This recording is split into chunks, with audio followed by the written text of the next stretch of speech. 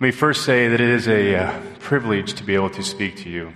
I thank the elders of Trinity who have allowed me to do this. It truly is a joy, and I thank them for this, and I don't take the opportunity lightly. I would also like to apologize for the cold that I have, which I blame completely on my children and the government, of course, but they are in public schools, so anybody who has a child in schools knows the germs that they are. So I apologize for that, and hopefully the Lord has mercy on you and sustains me through this so that I don't cough and sneeze and do all those disgusting things. Well, as Mark said, we are going to look today at Ephesians chapter 6. Ephesians chapter 6. Now, this morning, we're going to briefly look at the armor of God. And in particular, we're going to look at verse 15, and I'm going to focus on verse 15.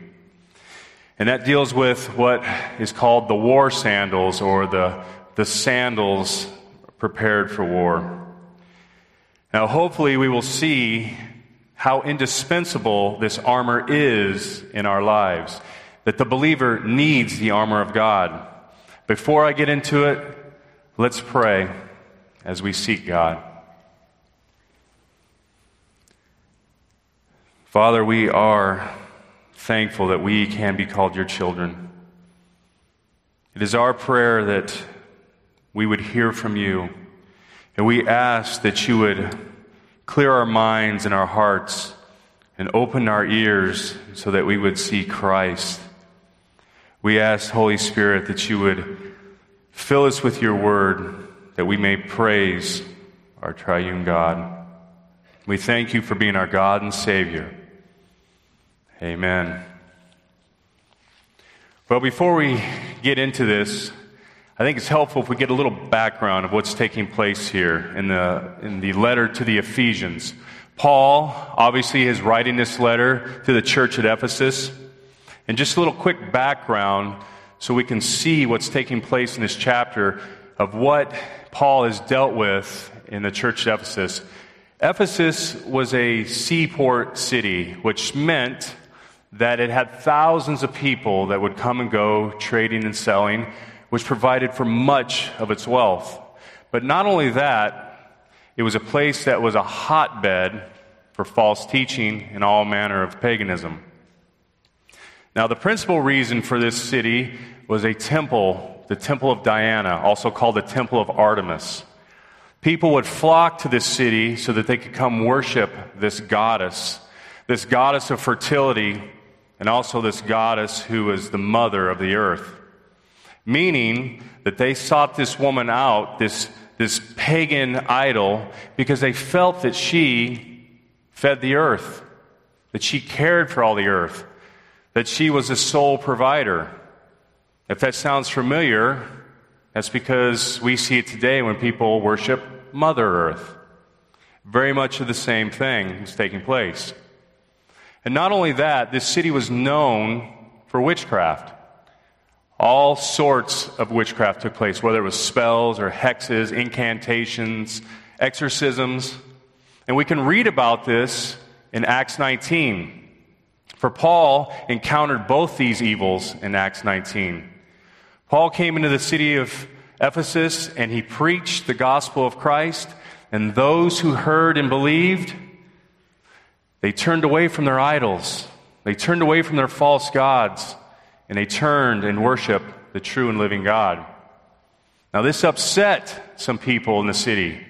Many of the silversmiths who made their living off making these silver and gold idols, these little trinkets for people to come and to worship Diana with, Paul essentially was taking their business. He was taking their livelihood, their money. And so they were angry with Paul because of this. And we can read about that in the account in the riot that ensued from these converts turning away from this idol worship. And not only that, many of these converts were practitioners of magic. And they came and they took their books, their magic books, and they publicly burned them for all to see, putting away this evil practice. Now, if you think that that concept of that pagan idolatry and that witchcraft is foreign to our thinking, it's not relevant, I would remind you that here in Arizona, we have a similar place that's likened to Ephesus. Think of Sedona. Thousands of people flock to our state just to go to that small town of Sedona so that they can worship nature, so they can find their inner God, so that they can go into some sort of state of being, a higher state of being, so they too can worship a pagan goddess. And it doesn't take much to look around the city of Phoenix before you are exposed to witchcraft. Whether it's seemingly harmless astrology, or if it's tarot card reading, or palm reading, or people going to psychics and psychics telling them exactly what they want to hear. No, this practice, this war that is taking place then is taking place now. And Paul is going to tell these Ephesians that you are in a supernatural war. That this war is more real than maybe what you see. It is taking place behind the scenes, but it is real and it is deadly. It is a war that is demonic. It is a war that is satanic. And Paul is going to give these final instructions, summing up, bringing his letter to a climax, all that he has said. He's going to instruct them that this unseen war is taking place.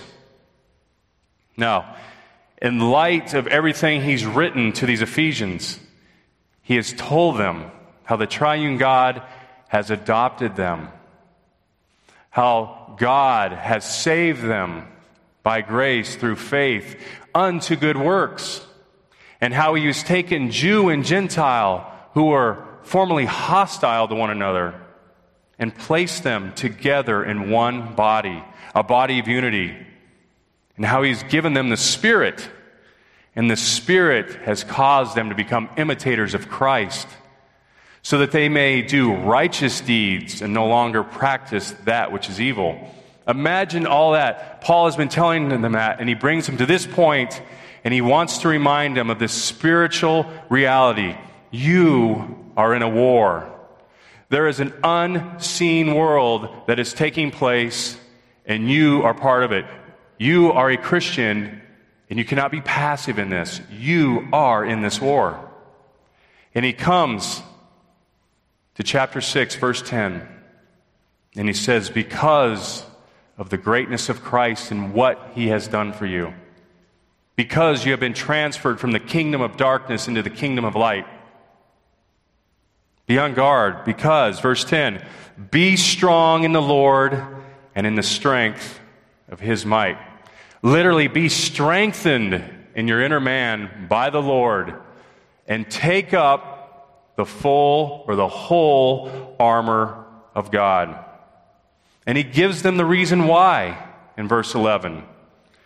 He says that you may be able to stand against the schemes of the devil. Stand against the schemes, against the devices, the traps, the snares of their enemy, the devil. And he's already said that this is a spiritual battle early in the book. But once again, he's reminding them that this battle is real. For we do not wrestle against flesh and blood, but against rulers and authorities, against the cosmic powers over this present darkness, against the spiritual forces of evil in the heavenly places. There is a power out there. Satan is lurking. Satan is roaming about. And he's looking to destroy. He's looking to destroy in this war. So Paul is going to give these final instructions, and he's going to instruct them, put on the whole armor of God. Put on the whole armor of Christ. This is armor that has been provided by God himself. And he tells them, you have to appropriate it. You have to take it up. You have to seize it. You have to take up the armor that has been provided, Christ's armor. Verse 13, once again, he reiterates, therefore, take up the whole armor of God, and then he will lay out what this armor is. He will move from the belt of truth to the breastplate of righteousness. He will go to the sword, the helmet, and the shield. And he will also talk about, verse 15, and this is the portion I'm going to focus on today, the shoes for their feet. Therefore, take up the whole armor of God, verse 15, as shoes for your feet, having put on the readiness given by the gospel of peace. Paul is going to use a very familiar illustration, a very familiar figure in their culture. He's going to use a Roman guard. And he's going to use that guard as an illustration of what God's armor is like. And he's going to focus here in verse 15 on the shoes. How often do we think of shoes? But he says the shoes are important. Now, if you know anything about the Roman garb, why the shoes were important, it makes sense why Paul brings it up. You see, the shoes had a purpose. The Romans had these particular type of shoes. It was a thick leather strap that they would have taken what was called hobnails, and they would have driven through the leather, and they would have protruded out the bottom of the leather, forming spikes. Think of an athletic cleat like a football cleat or a baseball spike. This is what made their shoe so great, this is what made it different from so many shoes of the ancient world. These shoes had spikes driven out for the purpose of traction. Paul literally is telling them, take up this armor, put on these shoes that you may have traction, that you won't lose ground. When the schemes of the devil come against you, you literally dig in your feet into the ground. The Roman soldier would have been on uneven ground, uneven terrain. And these shoes with these spikes would have provided the traction they needed to stand firm, to not be pushed back, and not be forced to retreat. Paul has another reason for bringing these shoes into play. These shoes, as I said, were a thick piece of leather that would go around the foot, literally to be bound under and around the foot and around the ankle. And they would act as protection. In ancient warfare, it was not uncommon for the enemy to take branches or wood and sharpen them to a razor-sharp point and to place them under the ground with just a thin layer of dirt over the top. The unsuspecting soldier who had a lesser footwear on would come and he would step on that and it would puncture his foot and he'd be rendered useless in the fight. So Paul says, take up these shoes, not only because they give you traction, but they will protect you from the schemes. After all, is this not what Satan does? He hides, he schemes, he makes devices to trap you, to put a snare on you. And the shoe prevented him from doing that. Tie on these sandals so that you don't retreat and so that you are not rendered inoperational. Well, just like the Ephesians had this spiritual war taking place, we too, here in Phoenix, at Trinity Bible Church, face the same war. It is not new, it is ongoing. And we, as Christians, are in the midst of it. My question would be this: how do you know that you have taken up these war sandals? How do you know that you have taken up your war sandals? I think as the schemes come along, as the temptation comes along in each of our lives, and we are put to the test, we react one of two ways. One, we either react as Christ reacted, or two, we react as fleshly individuals in a spiritual battle. Let me give you some thoughts on to decipher, to discern whether or not you have taken up the war sandals. For example, maybe this is you. When people get upset with you, whether it's your spouse, your mother, your father, your children, whoever it may be, when they get upset with you, and they will, how do you react? Do you react as Christ, who is gentle and mild, who would patiently listen, gently rebuke, train them along? Or are you like someone who holds a grudge? You take whatever sort of verbal cannon fodder is shot your way, and you take that and you stew on it. And you become bitter and bitter and more bitter. I've seen this in marriages. Two people that have married a long time, but yet one of the spouses is holding a grudge, is bitter about something, and has never brought it to light. Or children who hold grudges against their parents because they didn't get their way. They weren't loved the way they thought they should have been. If that's you, this is an indicator that you have not taken up the armor of God. This is an indicator that you are not fighting a spiritual battle with spiritual war implements, but you are fighting it in a fleshly way. How about if you're a leader? And this could be you're a mother or a father, or you could even be a pastor or a boss at your company. And when your authority is questioned and challenged, and it will be, how do you react? Do you react as Christ, who was silent, who said nothing, who didn't feel that it was necessary to state his case, but instead rested in the authority that was given to him by his Father? Or maybe this is you.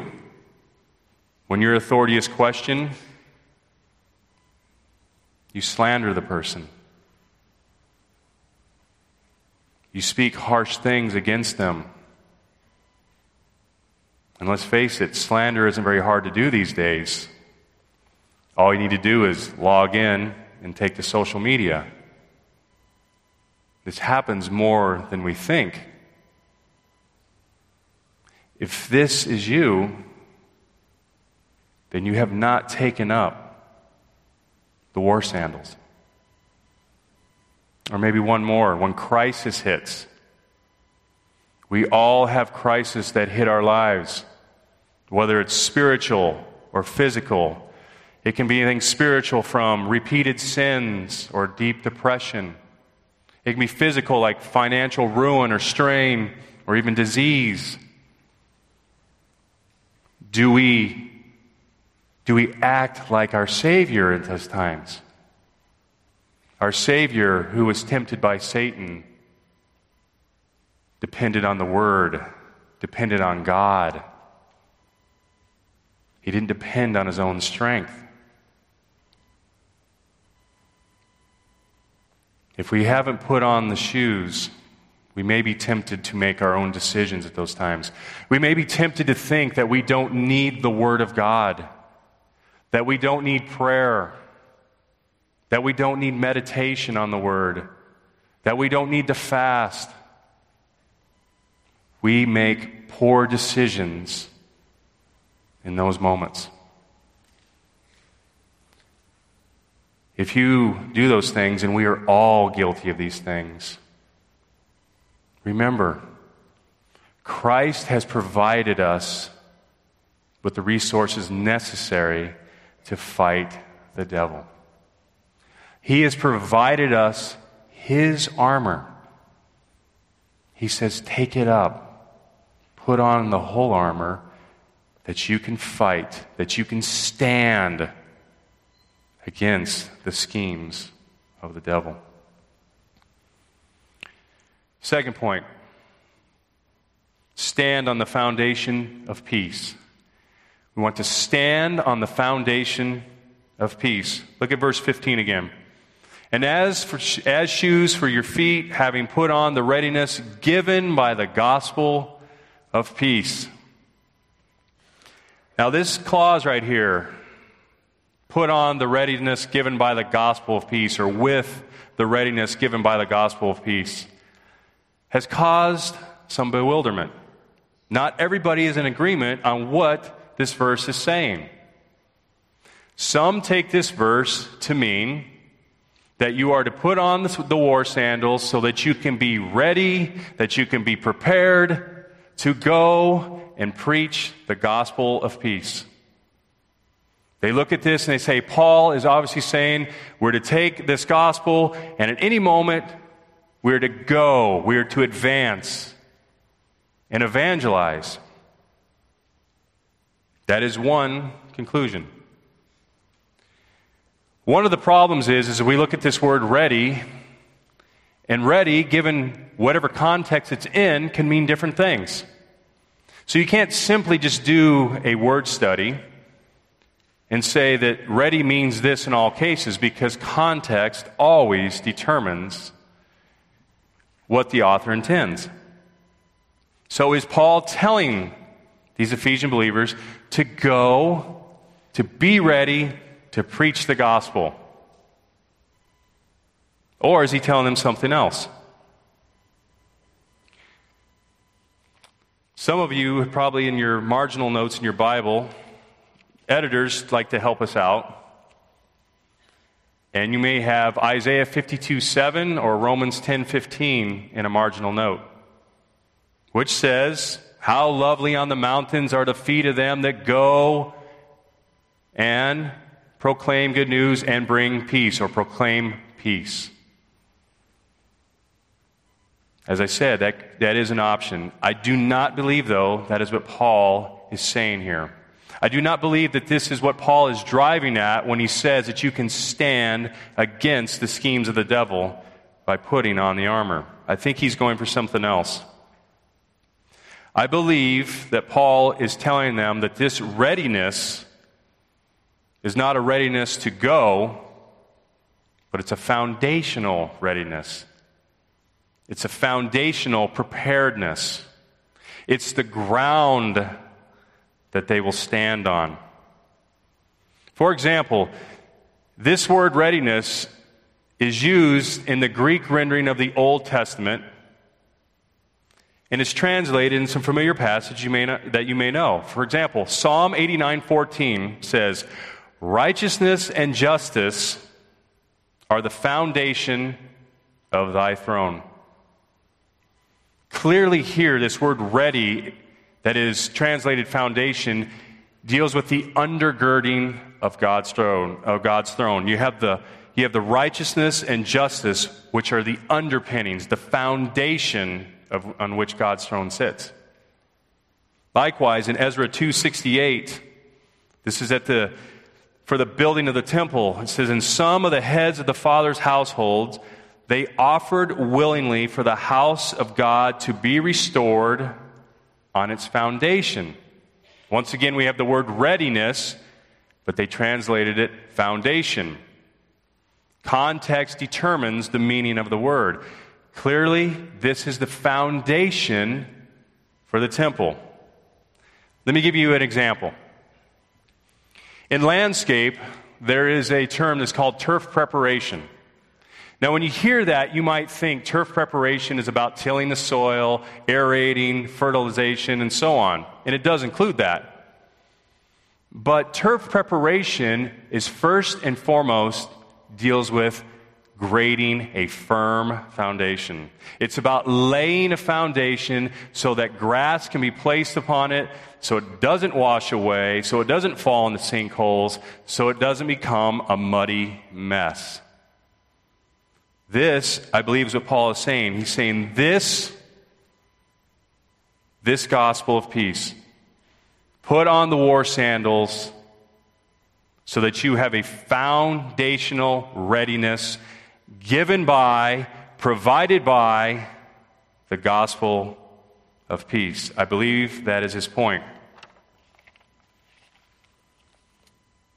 I like an older Bible translation that says, with your feet fitted with the gospel of peace as a firm footing. So I think that Paul is telling them that this foundation that is given by the gospel is what you're to combat the devil with.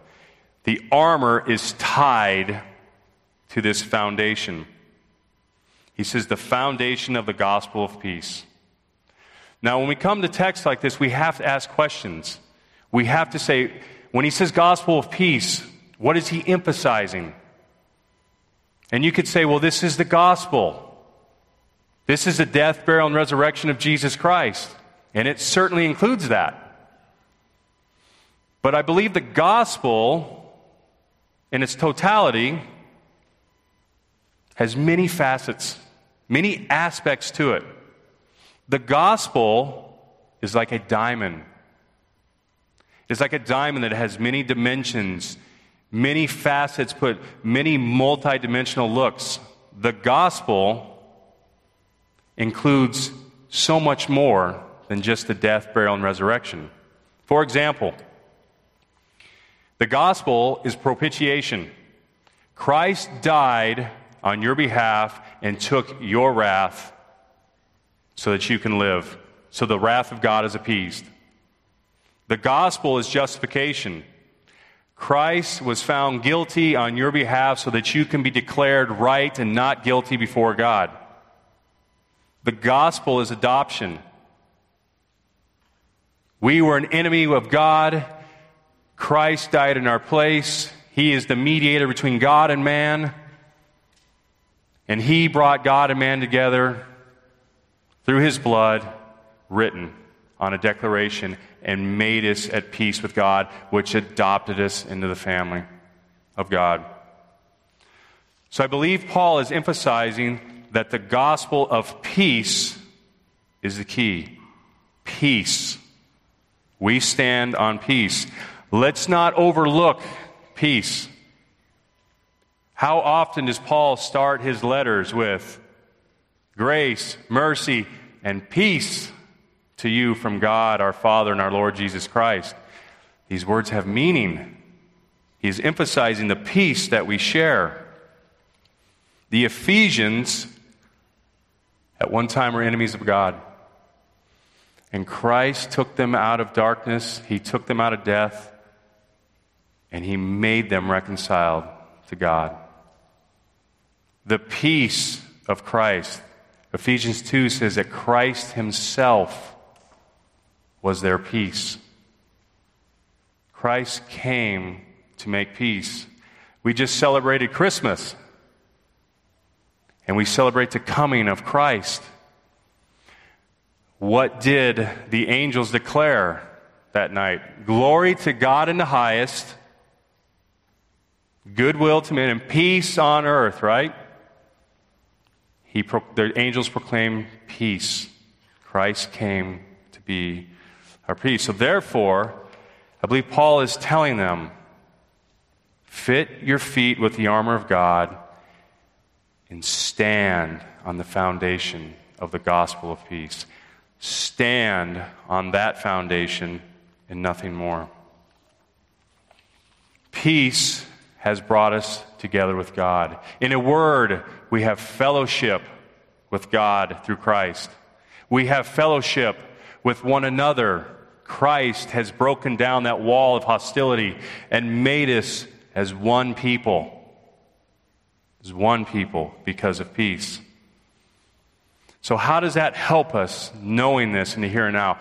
How does it help you as someone living day to day that you're supposed to put on these shoes, these war sandals, and stand on the foundation of peace? What does that look like? When Satan brings temptation, when he comes to scheme against you, remember this. Peace with God means that he has brought Jew and Gentile together as one body, one bread, one church. Look around. Look around here at Trinity. We have believers of every age. We have young, we have old, we have people from different backgrounds, different states, different countries. We have people of different skin color. And the gospel of peace is what has brought us together. When you're in the midst of it, don't underestimate your church. We need one another. We have people all through this church that stand with you, that will stand alongside you, that will pray for you, that will counsel you, that will sit with you when you need, whether it's times of joy or times of hardship. When you are in the battle, and we are every day, remember, we have peace with one another. We have Christ. We have each other. The church has been put here as a hospital to help in those times. Also, we need to rest in this.